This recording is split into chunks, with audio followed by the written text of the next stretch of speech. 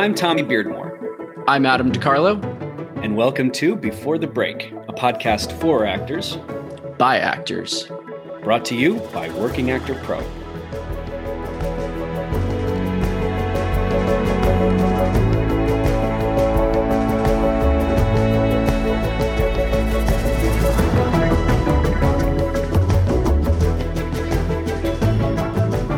How are you? Good. It feels like spring in New York. It's fantastic. It's like 70 degrees today. God we had the bless. windows open. It's beautiful. Lovely, lovely. It's always better when the weather's nice. Adam's nice, and when the weather's not nice, then Adam's very mean, and so that's why he's very passionate about the good weather. Because anyway, we've got it affects everyone around me. The weather's turning, and Adam's becoming happy again. Everybody, welcome back to another episode of Before the Break. This week, we are very excited to talk to our guest. He's a Broadway TV and film actor, currently based out of LA. Originated the role of Earl in the first national tour of Broadway show Waitress the Musical, and has appeared in shows like The Americans, NCIS New Orleans, as well as playing Steve. Now I'm going to butcher this. Lefebvre in 2 seasons of Amazon's Red Oaks. Please welcome to the show, Nick Bailey. Steve Lefevre. You got to catch what I the said. Fever. Yeah, that's what you said. I'm sorry. The mic must have broken up. Yeah, you just didn't hear it. Welcome to the show, Nick. I've been trying to get you on for a long time. I'm glad you're here. Well, thank you for asking me on. I've been listening to episodes for a while now, and I got to say, I love this thing. Oh, I'm glad. You guys are really good interviewers. Oh, geez, thank you. Well, we always start, Adam, we always start where the pain began, right? And where did it begin, Nick? Yeah, where did it begin? And for him, North Carolina, the Blue Ridge Mountains of North Carolina. Talk to us about your upbringing. And I know, we're going to get into all the stuff that you've done. And it's been a pleasure to watch, to see you where we met in New York and to see where you went off. It's been incredible to watch. And I love seeing people who work hard, who accomplish their dreams in this business. But let's start at the beginning. So North Carolina, were you always interested in pursuing this life, or was it something that came a little later for you? I have been in love with storytelling ever since my parents didn't read to me before bedtime. What they would do instead was they had a collection of audio cassettes, character building audio cassette stories that they would put on every night. And that would be what I fell asleep to. And of course, there wasn't an infinite number of those. So I would end up listening to the same ones over and over again.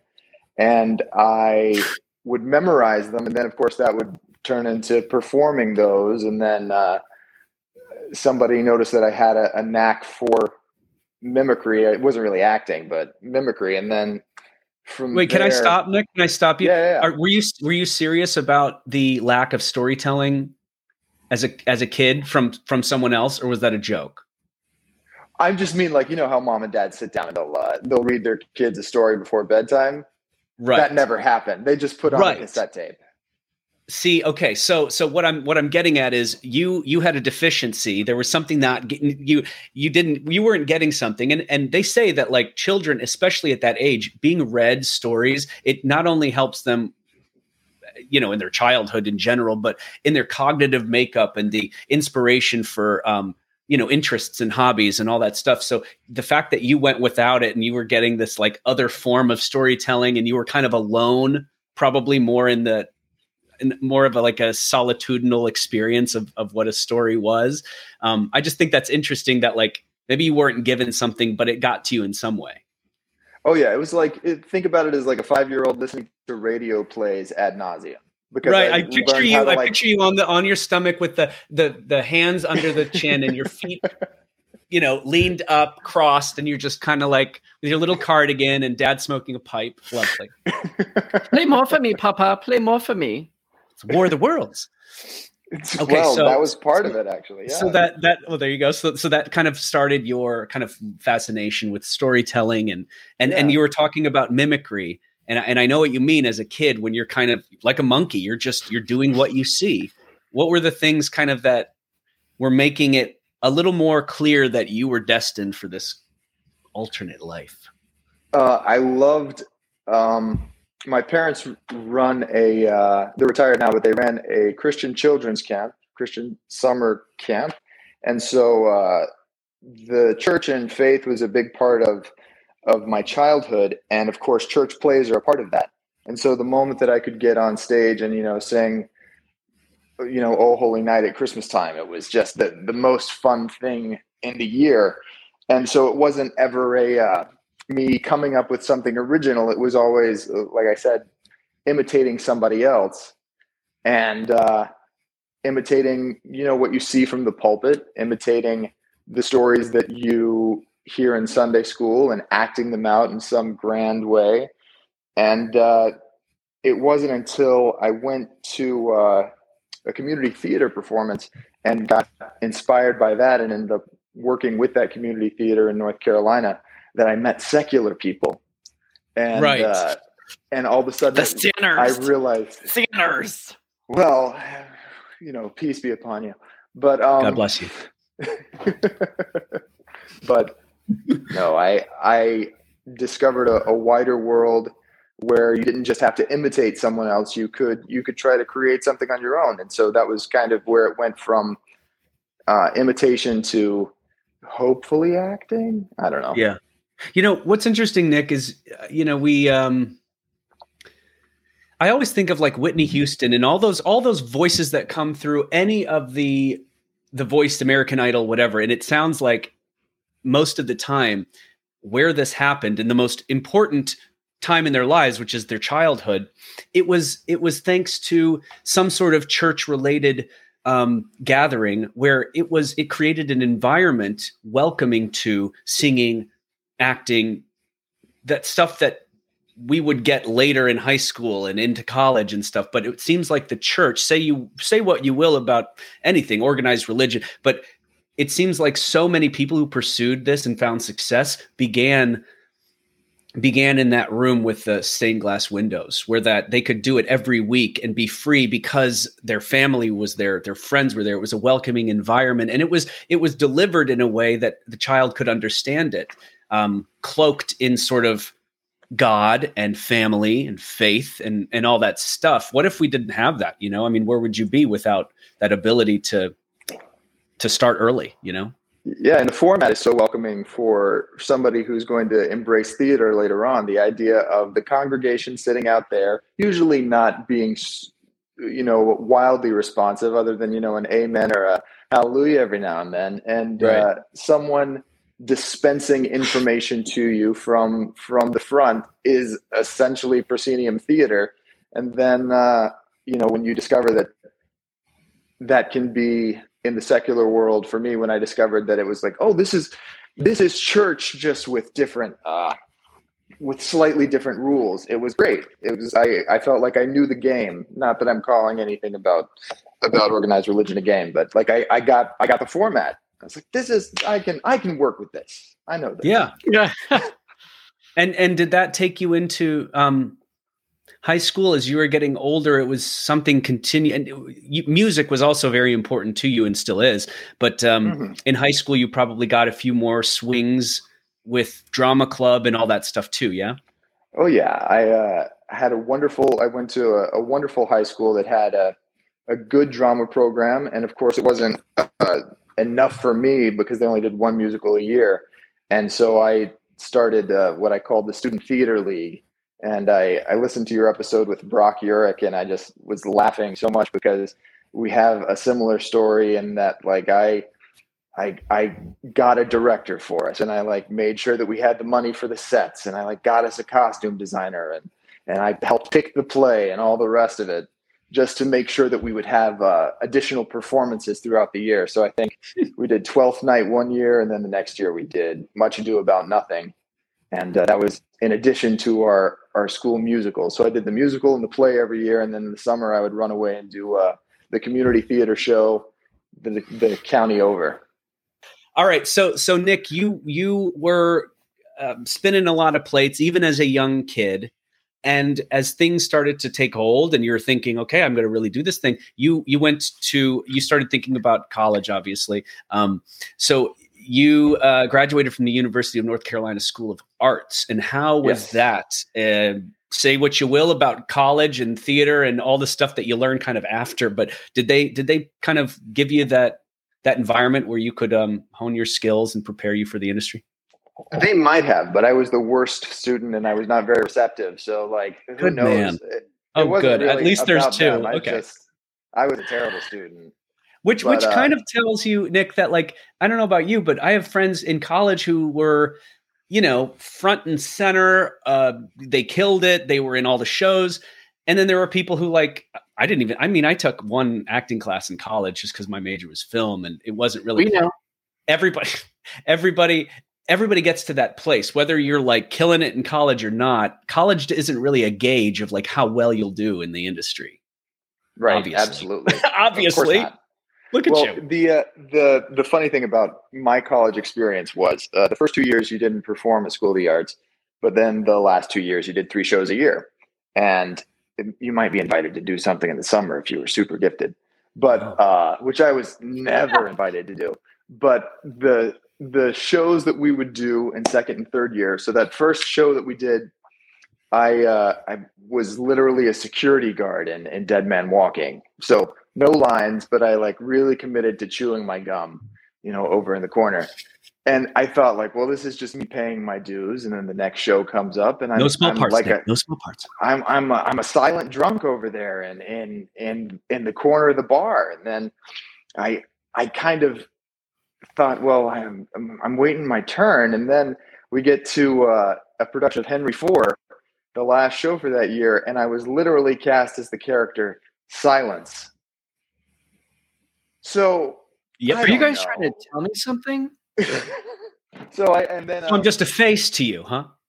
Maybe, but then the cap of it all was, I don't know if either of you are familiar with the show Sunday in the Park with George. Of course, but there is a character of a soldier, and there is tree in the park. You would think that would be the logical choice, but usually Nick, we're going to soldier play the grass, and everyone's going to walk on you. Walk all over you. Well, usually the other soldier is a cardboard cutout, but instead of having a cardboard cutout, I was the silent soldier. This is great. That was my college experience, which is not saying anything against the school. Like I probably deserved to be the grass, honestly.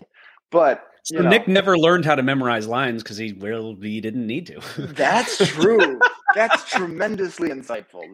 And how long did you spend in rehearsals to say shit all on stage? Oh, no. You at School of the Arts, you're there. It's not like you're called if your scene is up. You're there the entire time. You're bringing a lunch. Yeah, exactly. So I was spending a lot of time watching people who have gone on to have wonderful careers, like Billy Magnuson was crossing over at School of the Arts while I was there, and so watching Billy, it was amazing. He was amazing then. He's amazing now. Wesley Taylor, who's had a wonderful Broadway and television career, he was also part of that same class, so I got to watch them work a lot.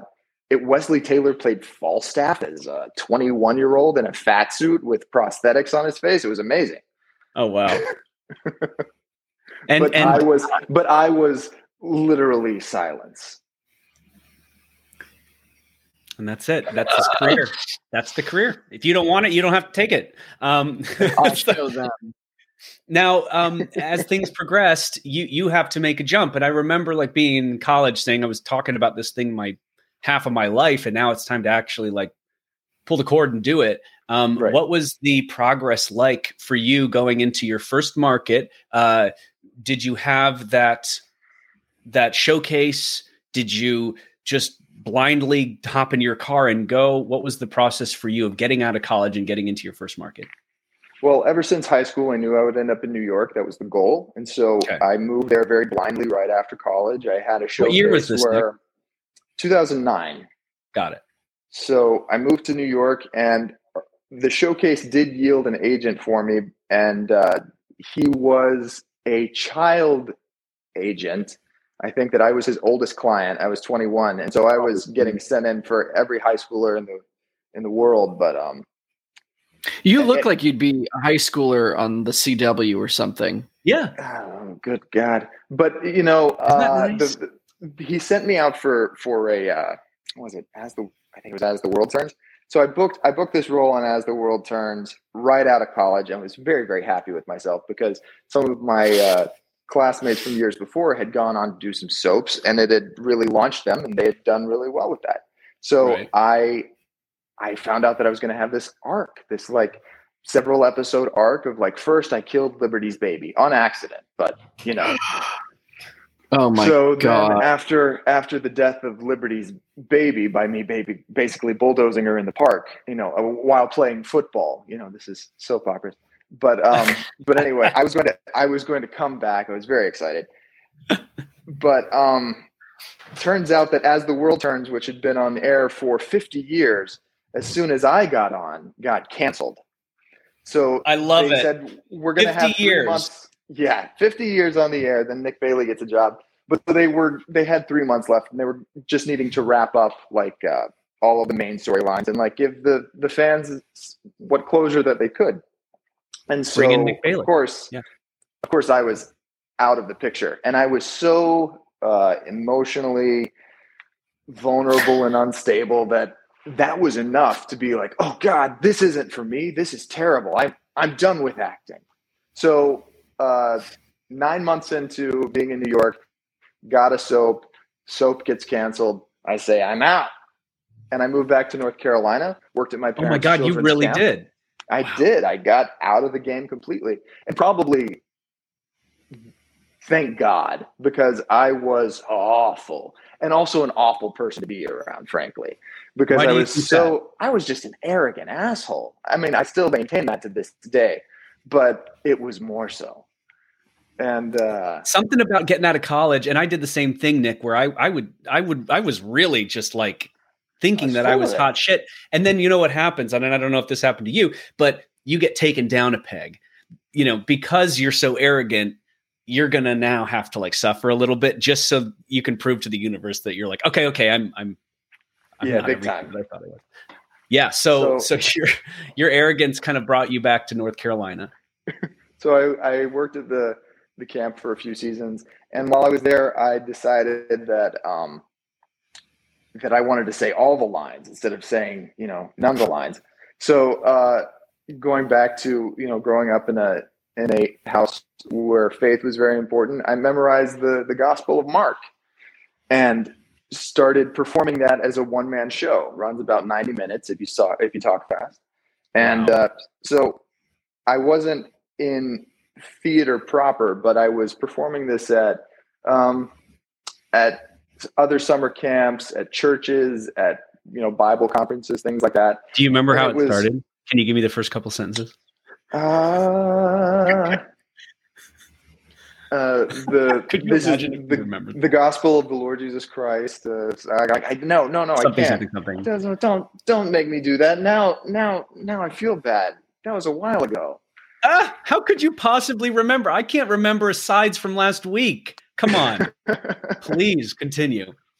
But so I did that while I was in North Carolina and in the Southeast, and then finally got an inkling in my head that I wanted to move back to New York. But I couched it in this thing of, I'm going to move to New York and start a childcare business because I had worked at the camp, and so I was going to try to marry technology with childcare and Uberize childcare, where, you know, you could join this service and you would get a nanny or a babysitter that had been background checked, and like they had to have at least a 4-year college degree, like trying to really do the work. But so I moved to New York, was going to try to do this. Turns out somebody had already done that. It was called Smart Sitting. So I started working for Smart Sitting. And while I was there doing that, fooling myself that was why I was in New York, there was a casting for an off Broadway production of Much Ado About Nothing, which I had done in high school. And so I thought, you know what, this will be something to do, fun, just for me at night. No one will ever see it. And I did it, and it relit that kind of pilot light of passion and intensity for performing. And after that, the what is her name? Jenny Gersten, who was at the time running Williamstown Theater Festival, came to see Much Ado About Nothing. And I ended up in the fellowship program at Williamstown Theater Festival that summer. And that kind of rolled on from there, where I got another showcase out of that. And that's where I met my agent, who is still my agent to this day, 10 years later. I'm sorry, manager. Funny enough. And nuts. Nick, like we hash out the progress bar every single episode, and it never ceases to amaze me that not only was it something I just said, okay, let's just do it, but it's also something that was reminiscent of your upbringing that you already were aware of before. Another story where the actor planted the seed years before, and then years ahead they get to that place where they're like, oh, well, I already did this. Sure, let's try it. And then that's the thing that actually starts to take them, which is why it's so important to start early and to have arts in high schools. And then also to have a repertoire, a book of something that you know that you can do, so that when that pilot light needs to be lit and opportunity knocks, you know that that's the thing that you're going to open the door for. So great. It sounds like that was kind of part of the destiny. So that got you a showcase, got you Williamstown. And speaking to that, I have a friend who works at the LA County Museum of Art, Blackmount here, and I was reading a study that they helped sponsor, and it goes to the point of, if a child is not exposed to going to museums and seeing art in person, or theater, or the orchestra, or the Phil, or whatever, by like age 10, the likelihood of them engaging with that form of culture later on in life decreases by a factor of like 10. So if you are able to get a child or a young, a teenager or a young adult into those things, just early, find then one. If it's not in your school, not that the audience for this just podcast on the sidewalk, is, just find a kid and just go into public, grab a kid, take them into grab the museum. a child, put them in the theater, and we're going to the Met, and you're gonna love it. This is art. There are no rules. And after that, all three of us are just arrested for kidnapping and child endangerment. It's like, well, I thought that he would enjoy the performance. Yeah, there you go. All right, so so talk to us about. So you're with that agent now that you have been since manager.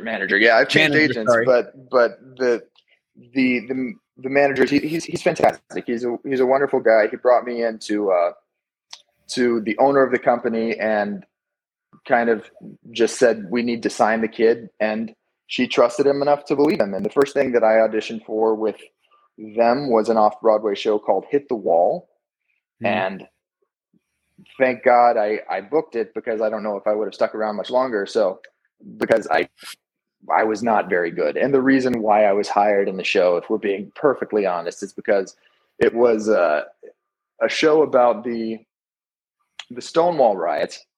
And the character that I played, his name was Newbie, and he was this very, very dumb, just nice but idiot twink who, in the second half of the show, strips down of all of his clothes and runs through the audience, screaming out of the closets and into the streets. And I think that they couldn't find anybody dumb enough and willing to be naked, those two things together, to put into the show. So that was how I got my Nick Bailey said. Nick Bailey, done. Oh my God, that's so funny. Dumb and hot. Hire me. Just the skinniest, most idiotic child in the world. Well, I love we all have to have our break somehow, I guess. Yeah. Jesus. Okay, so that kind of was one of the things that it's always good when you book something early on, like right when you sign or right when you move to the market. It kind of keeps you there at least to try things out. If you didn't do it, then you might wake up the next day saying, you know what am I doing? So sometimes those bookings, especially at the early part, is just a way for kind of the universe to keep you around for just a little bit, for things to take off. So did you experience a drought after that first booking? No, actually, things kept on rolling on pretty consistently. Okay. And I was shocked by it. I went and did EPAs when I found out that the show was closing. I had like 2 weeks where I went to every APA in New York, because I was like, wow, the show's ending. I have to line up my next job. And so I did another tiny off-Broadway show called Moonlight and Love Songs, where I played a much different character. I played a 16-year-old gay kid who needed to take his clothes off in Act Two, and was an idiot. So, showing my range, showing the diversity of here. But that's gonna be on your headshot, Nick. It's just like hot/dumb, like, or willing to take clothes off. It wasn't even hot. It was just more that, just like willing to appear sans clothing. Right. But then after that, I got I booked at Williamstown that summer. Actually, the out of town tryout for Bridges of Madison County, the musical. And I was very excited because I'm a big Kelly O'Hara fan, that I would be working with her. And then I found out that she was pregnant. And so she wasn't going to be doing the out of town. She was going to be coming in and overseeing some of the way that the role was developing, while the wonderful Elena Shadow was doing it in her stead. And she was the standby for it on Broadway. But so my mom in Williamstown wasn't Kelly O'Hara, it was Elena Shadow. But it was... I'm a musical theater fan, and working with Jason Robert Brown on a new musical at that age, I thought I was long in the tooth then. I was like 24 playing a 16-year-old, and it was the best experience, but that there was this creep of that slow creep of that arrogant kid that had been around in 2009 started to come back. And so I started to get a little big for my britches. I thought, I'm going to go to Broadway next season. This is going to be my big break. And, after that, who knows? I might as well go ahead and buy my apartment with all my TV money that's inevitably going to come. And so, of course, the show ends and the Broadway show is about to come up. And so in my head, I'm like, yeah. So now the TV show is about to come. And then Sound of Music live on NBC was going to be airing that Christmas. And Bartlett Sher, who is the director of Bridges of Madison County, I remember him telling me, like, oh, don't do that. You don't need to do that. It's not going to be worth your time. You just do the show with us. And I thought, you know what? I can do both. I'll be fine. I'll be able to focus. And so I did the audition process for The Sound of Music, and it came down to me and two other guys. And the right guy got the part. I definitely did not, but it crushed me because I thought that it was mine. And then I held on to that faith of like, well, at least I have my Broadway show coming up. And then I got a phone call from my manager, same manager. And the manager said, no problem, but Mr. Sher would like to see you in his office at Lincoln Center. Just, this week when it's convenient for you. And I knew instantly that, I'm not in the show anymore. And so I had to go in and meet with him. And it was a come to Jesus meeting of like, you're not ready for this. Wow. You're a little too big for your britches anyway. You can't sing it. You're overacting it. You're not, grow up a little bit. Like, this isn't the time for you. He didn't say those words exactly, but that was the sentiment. Think of the kindest man in the world and the best director saying that. And that here's what he probably said, which is what I got from Anne Libera, I think, and it's you just need to find your voice. And that was you're too immature, you don't know enough, and we can't have you right now. We can maybe in the future, but you need to grow up. Yeah. So Nick, you're in New York. You are thinking these one or two of these things are just going to take you forward, and you're about to be on the momentum train, and then you get a heavy dose of reality by a major director who you love and respect. Absolutely. When you walked out of that office and you're standing in Lincoln Center, what on earth was going through your head? Well, I was still the arrogant kid, so a lot of what was going through my head was, I'll show you. What do you know? But at the same time, something was running through my head of the rehearsals that we had the summer before. And I tell this story to a lot of younger people when I'm asked to do any workshops or any talk back type things. And if they want to be actors. And it was, we were in rehearsals or I think we'd had a performance, and then we're getting notes the next day before the next show. And he gave me a note, and I pipe up and I was like, oh yeah, actually. And he just stopped. He stopped the room. He stopped me and he said, all right, so are you going to give me an excuse or are you just going to take the note? Whoa. And clearly I didn't take the note, or else I would have still been in the show. But that meeting with him at Lincoln Center was him saying about my career, about my life, are you going to make an excuse or are you just going to take the note? Right. Yeah. Yeah.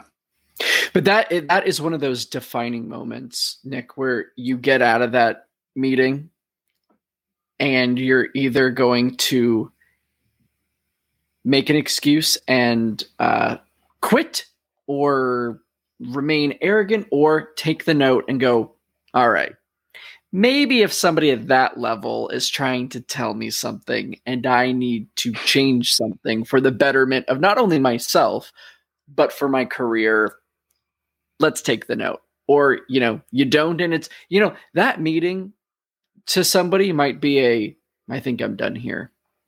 Right. Yeah. That could be the nail in the coffin for people. That was going through my head, of course. I'm sure. Yeah. Yeah, absolutely. But then some more, thank God my managers stuck with me. They're saints. They're absolutely wonderful people. And some other things came down the pipeline, and I ended up auditioning for a understudy role in the MTC production of Casa Valentina, which was a Broadway show. And I just met with the casting director. I never got to meet with Joe Mantello, the director, for the casting session. And it was just on tape. It was just me and her. I think they probably called in 5 guys, and it wasn't because they thought that I was that hot. It was because they knew that Gabe Ebert and Nick Westrate would never miss, which were the 2 parts that I was going to cover. So it was a little perfunctory to have an understudy, because it was at that point, it was going to be a short run. They ended up extending, but it was basically somebody who's roughly, at least this is how I interpret it. They needed somebody that was a good height, a good size, somebody who would be shirtless in act 2. And, being a pattern here, I don't know what it is, but I think there's something consistent. No, it's the quality of the acting is the pattern. It's looking for high quality. Anyway, genius, Snake. So I got to be an understudy in a Broadway show, and that was probably one of the best educations that anyone can ever receive. I bet. I can imagine. Along with the security of knowing I had no chance of ever going on. So going to rehearsal, those understudy rehearsals with some incredible professionals who had Broadway credits, onstage Broadway credits of their own that were fantastic, and television credits out the wazoo. And then to see Joe Mantello work with his cast in previews and then adjust things throughout the performance and the run of the show, and to see Reed Birney own a role in such an amazing way. And he would go on to win the Tony like the next season, the season after that, for The Humans. But it was just going to class every day. And also the humility of having to sit back and watch and learn and not get to do was exactly the right thing at exactly the right time. Humility is the biggest thing right now, that at that point, rather, that you were experiencing, was like something that was incredibly necessary, because you got out right out of the gate. You thought you were hot shit, much like a lot of us do, because in our little fish bowls, we are the bigger fish. And what I needed was a huge drought, a small part to watch everybody else. And this is one of, like, you'd think that it's only the big jobs that you book that are the high watermark things that you write home about. But really, it's this stuff where you're being taken down a peg and you're saying, sit down, shut up and watch. Yeah. And now here you are at this point in your career where, like, if you wouldn't be here if it weren't for those educational experiences. Yeah. And I also want to say that, like, I'm a horrible understudy. No one should ever hire me to be an understudy because I can't do someone else's performance very well. But I learned from some of the best understudies in the business who can go and watch somebody else's performance and give it as a carbon copy, but also infuse their own soul with it without changing things for people around them. It was fantastic. So understudying is an amazing skill. I do not have it. They knew I did not need it. But anyway. Okay, great. Now, what year is this, would you say? 2014, 15, 2015. Uh-huh. Maybe and 15? 14. And you and I met, and I didn't tell Adam this, but you and I met on the set of Bull on CBS. Yeah. I'll never forget. Yes. We were up Upper West Side. We both, I was getting a coffee. We were going to climb into this unmarked van that was going to take us upstate somewhere. But you and I played firefighters. Yeah, and, we did. I don't even know what season it was, but I assume you were on the corner of 96 and Broadway. Yeah, exactly. Where you get the vans to go. The pickup up. spot. Yep. Exactly. So when I met you, we were talking and I was just kind of getting a gauge on you and ask you questions about who you are, where you're from, all that stuff. And you said, I said, so film and TV only? And he said, yeah, some stage. And I said, oh, wow, I didn't know that you were a singer. And you go, oh, I'm not. Exactly. And then 2 years later or something, I see you on the first national tour of Waitress.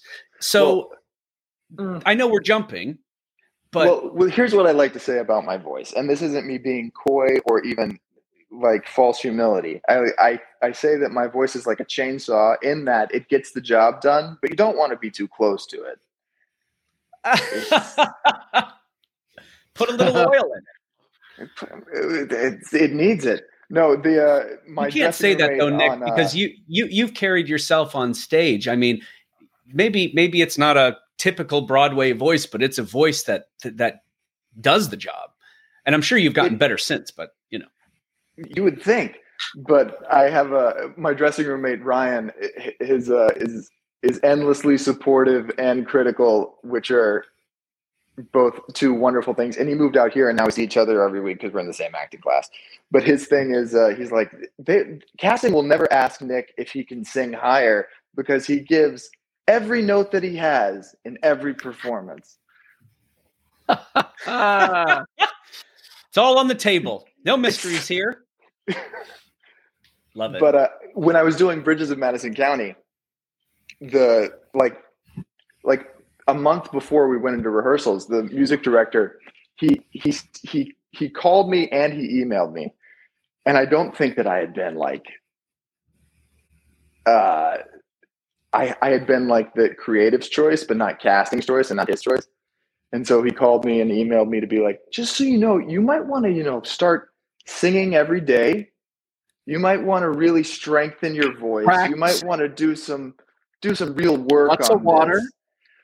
this. Just a thought. Oh God. Oh anyway, my God. Sorry. Throw away the cigarettes maybe this week and let's just figure this out. No, I sing beautifully. They're asking me to the Met this season. See? See? He's an artistic genius. So you started to do some TV. Yeah. You were doing the stage stuff. You got on Red Oaks. I know some of this stuff is sort of recent, but in the progress bar, say of the last, we were at 2015. So the last like 7 years, or even right before COVID and before that, how were things going with you with auditions, with agents, with where you are mentally kind of, I mean, come on, let's face it. When you're in the business for 10 years or longer, you're going to come to these peaks and valleys that either take you up to these places that are incredible. And then they're also going to equally take you down to those places for various reasons, whether it's to prove something to yourself or to weed out the people who aren't here for the right reasons. But I imagine there were some ups and downs. Can you talk about like navigating through the toughest parts of the area where you're not a household name and you're not somebody with no credits. You're right in the middle. and Yeah. much like all of us, right? How was that for you, those ups and downs?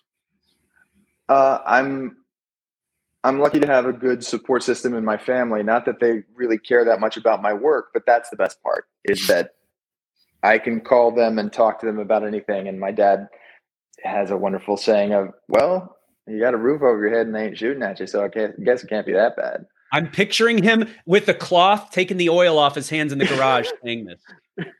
Well, I don't know much about the saccharin thing, but I know if you put your head down, you get her done. Oh my God. Well, so he has a aphorisms roof over days, your head and they're not shooting at you.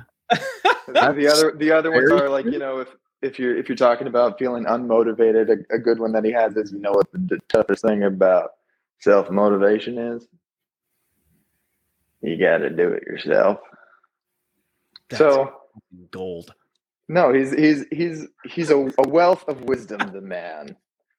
Oh, but so God. in those valleys of, I'm glad I do not have someone who, for parents or family that are, maybe a bit more coddling, because I'm afraid if that were the case, then I would just end up sitting around feeling my feelings. But the support system that I have ends up being like you know what, you're fine. So you're having to work. You have to do a job that you don't like. Oh, you poor thing. You think that like going to the hospital every day and stitching people up is my passion? Not so much. But so it helps put things in perspective.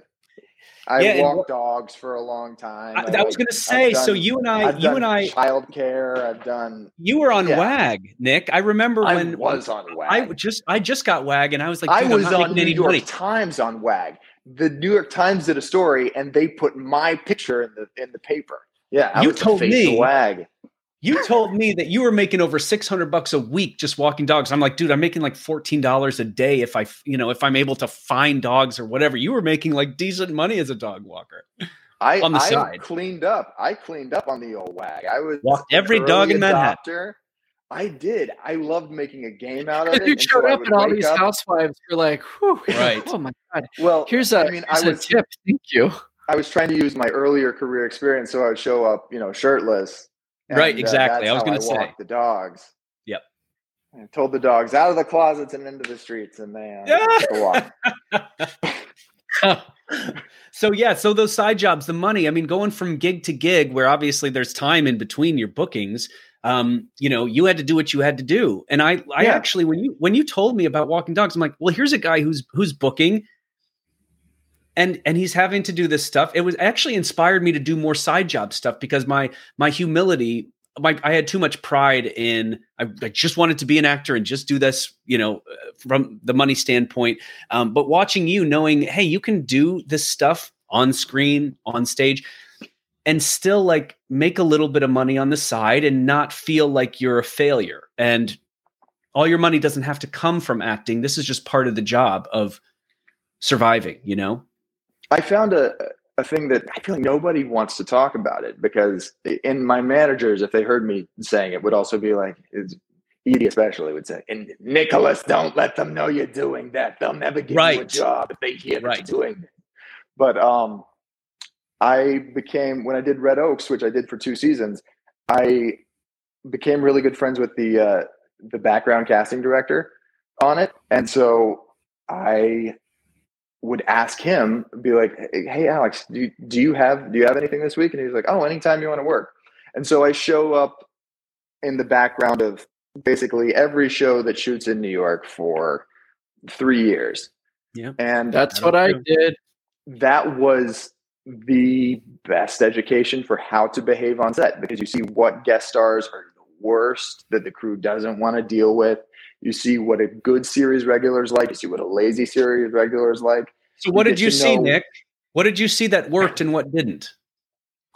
The people who don't feel the need to chum it up in between takes, who are friendly and professional, and they're going to reserve their energy for the work instead of feeling like they need to build a social life on set, at least like with the guest stars. Of course, if you're a series regular, this is your family. I'm like, of course you can do that. But those guest stars that show up and like want to network on set, and it's just so, it's so cringy.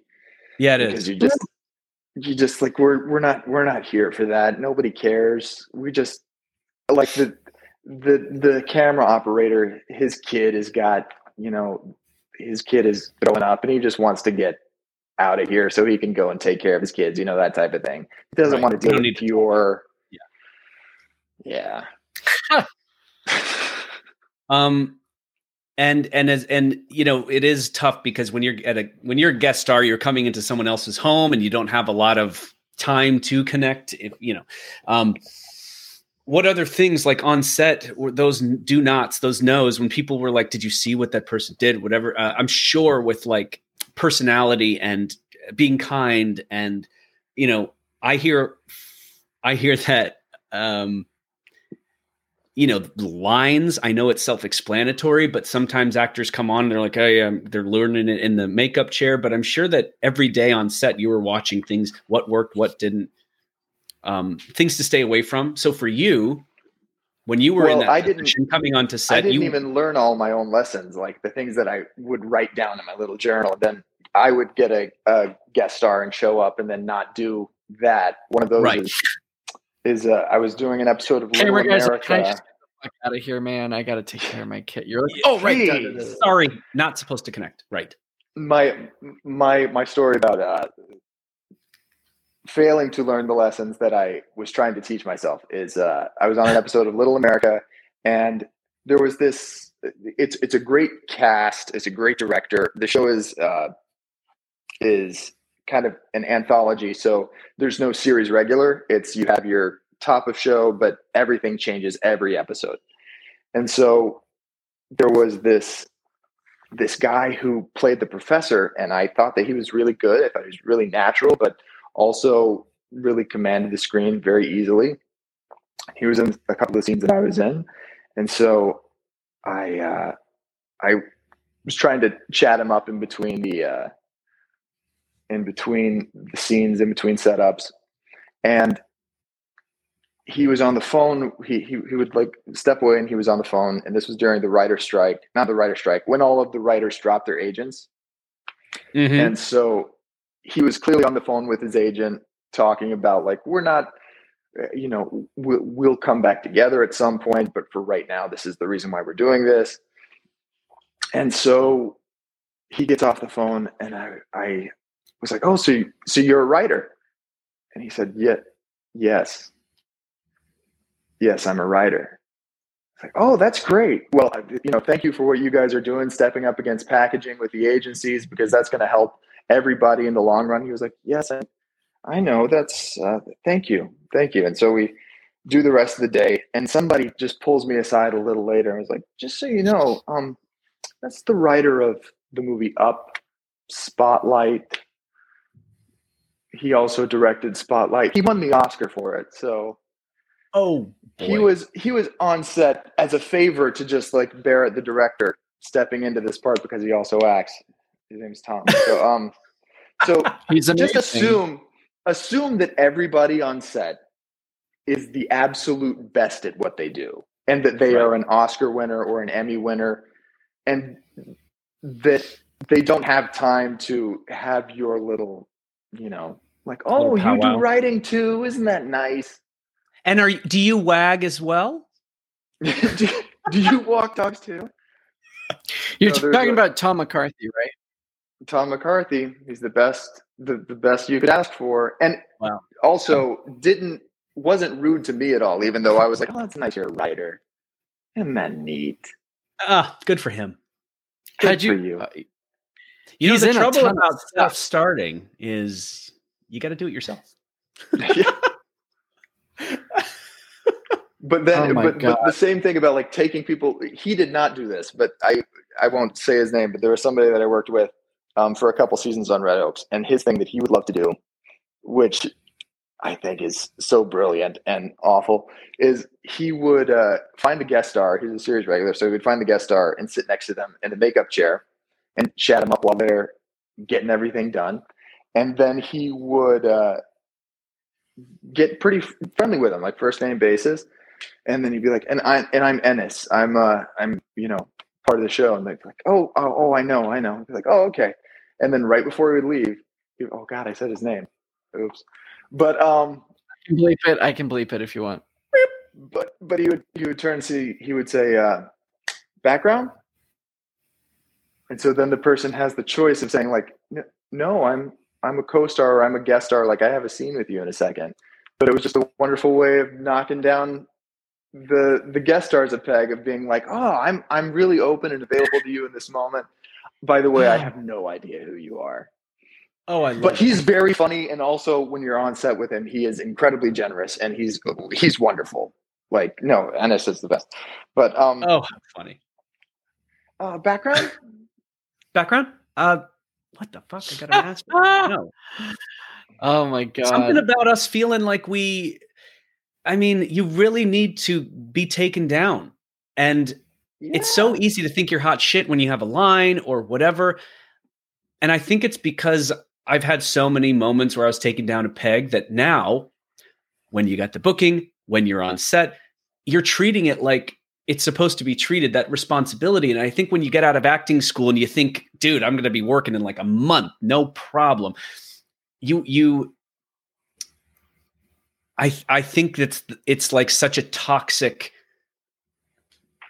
frame of mind, I guess. And every actor kind of feels that way because we want to be the star and we know what we want to do. And you have to have those moments where you are taken down. And one thing I just hate about actors is when they get on set, they think that they're the show, which is why whenever actors ask me, how do you break in? I say, get on a film crew or theater crew, because not only are you going to get to see everything for what it really is and the machine and all the moving parts, but it also gives you kind of that, like we talk about, that aerial view. I'm not the only person. Look at all these people doing all these things. So, when we're briefed on everybody's job and role, we realize that ours isn't actually that important. On the contrary, everyone else's is really important. They cast the people at the very last second, essentially. God, that is the gospel. Tommy, that is so according true. to Tommy, baby. And I can recite it. Well, it sounds like you learned so much. And what I've seen from you, Nick, is you're a man of many talents. You take care of yourself. And I mean, like, your body, your voice, you're a musician, you play different instruments, you play the piano, play the guitar. These are all behind you. They're all right behind you. My wall there. Fiddle, really? Oh yeah. I play the violin. Play a little bit of the mandolin, guitar. Got my piano right here.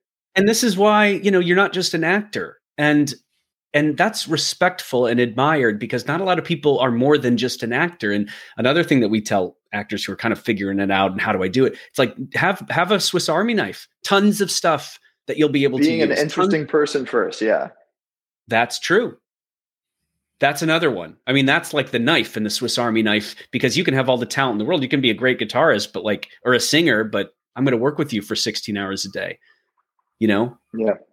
A lot of people get that wrong. They don't focus on that really necessary element of booking the job. And that's me, not the character, me. Like, who am I and what am I going to bring to the table, and the table read and the drinks after and all that stuff. It's part of it, and when actors spend their time in the comfy confines of some musical theater program or workshop where they don't get out there, they only know the theory. They only know Chekhov. They only know the emotional truth, but they don't really take into account this other side that's like, it's about the interview, man. It's about like the back and forth, and can you relate to people and talk to them, and do you have the etiquette down? Because what you were seeing as an extra or as a co-star, you're watching the etiquette. Where do I sit? What do I say?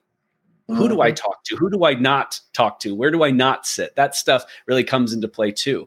So it sounds like you've been getting this well-rounded understanding of what this business is, and you're still in the first little chapter of what will be this incredible career.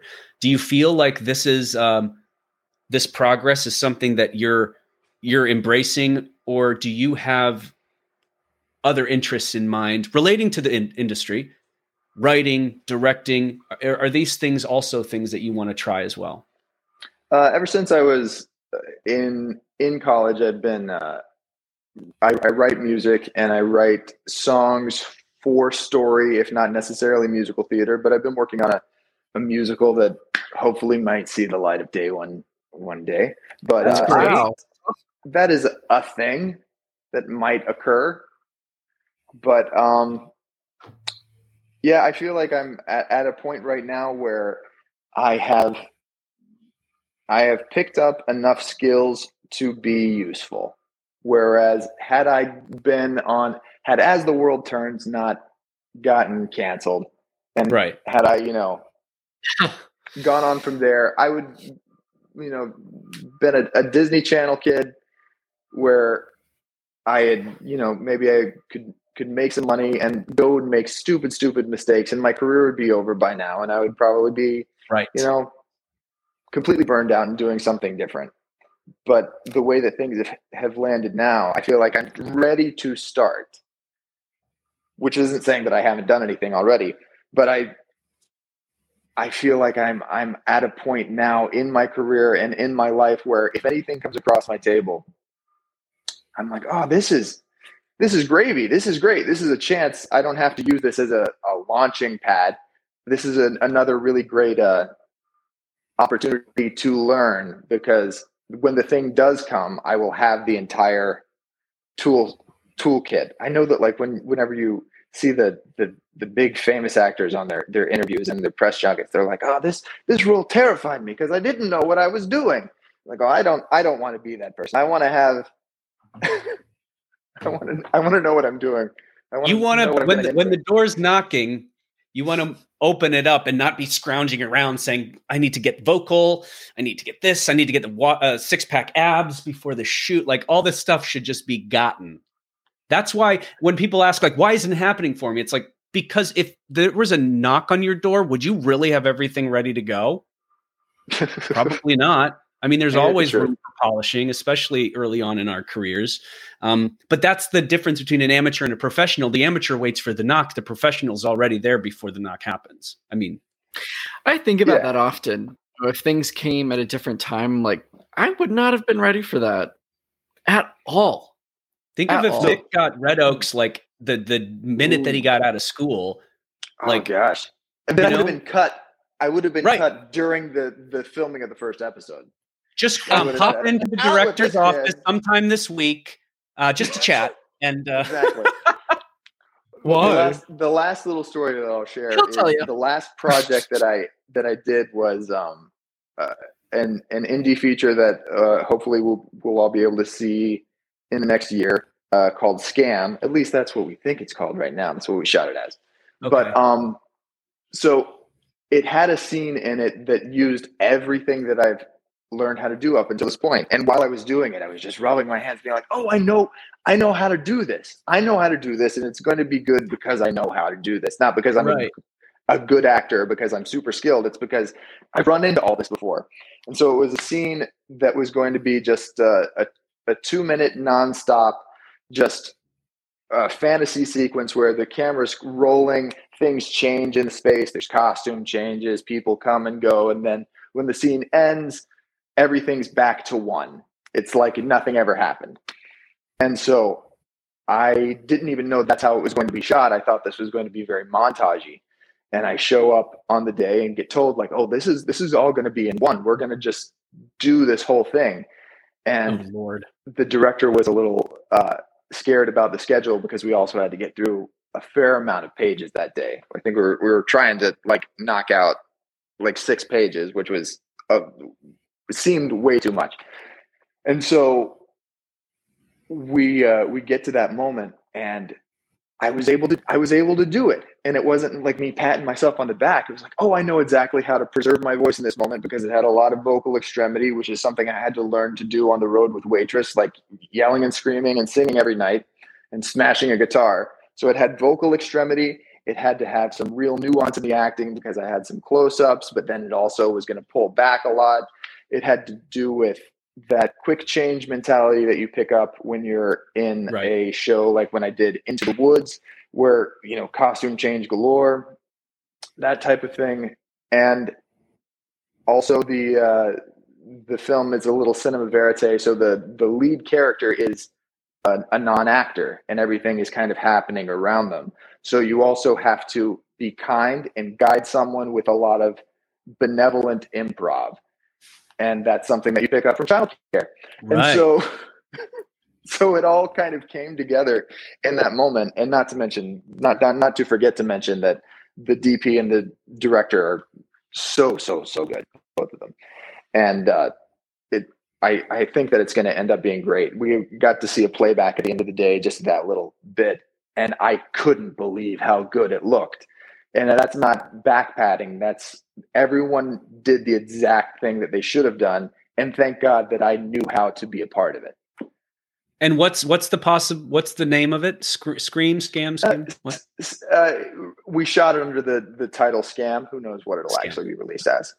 Well, and what this is it's the quintessential culmination of all of your past experiences and training into one little minute, one project, one role. Of course, this will happen as time goes on, but I love hearing these for me, it would be like improv heavy, drummer, like whatever, the stuff that kind of, wow, if I didn't do this 10 years ago or that 7 years ago, I didn't have that workshop or did this project before, I probably wouldn't be well suited for this. But it just happens that you book this role, this is what it needs. And you also have all that experience that you've done in years prior. So while we're learning about the improv or the quick changes and all that stuff, you're actually, what we don't realize is we're not just doing something now, we're doing something that's going to benefit us in the future projects that we have. That extra tool in the Swiss Army knife. I just love hearing when you're caught in those moments, you're like, wow, my Swiss Army knife is being used in many different tools right now simultaneously. And that's why you booked it. Nobody else could do that because they didn't have your background, your experience, your training, and which is why I think. Oh, wait. I forgot to mention that I was shirtless the entire time. Oh, no. I'm kidding. That's it. No, I actually did book that one. It wasn't the shirtless thing. All right. So other than Scam, what else is for you? What's anything to look forward to? Anything that you're in the that's the what progress we're of? looking forward to next is that's going to be heading out on the festival circuit. So I'm looking forward to it just as much as anybody else, seeing what the final product of it is. I think that it's a really relevant story to right now. Part of the reason why I wanted to do it is because I have parents that are, older, and the film is about elder fraud, and that's something that I haven't seen done enough. Thought it was a Mormon character. Not elder fraud, elder fraud. Oh, that's great. But I'm excited for that story to kind of get out there and start conversations. It's a really good piece. Lovely. And where can people find you, Nick? On the line? It's on Instagram, but if you type it in as Nicholas Bailey, the way it sounds, you'll never find me. It's NICHOLOUS BAILEY. It's same at Twitter and the same over the old Facebook.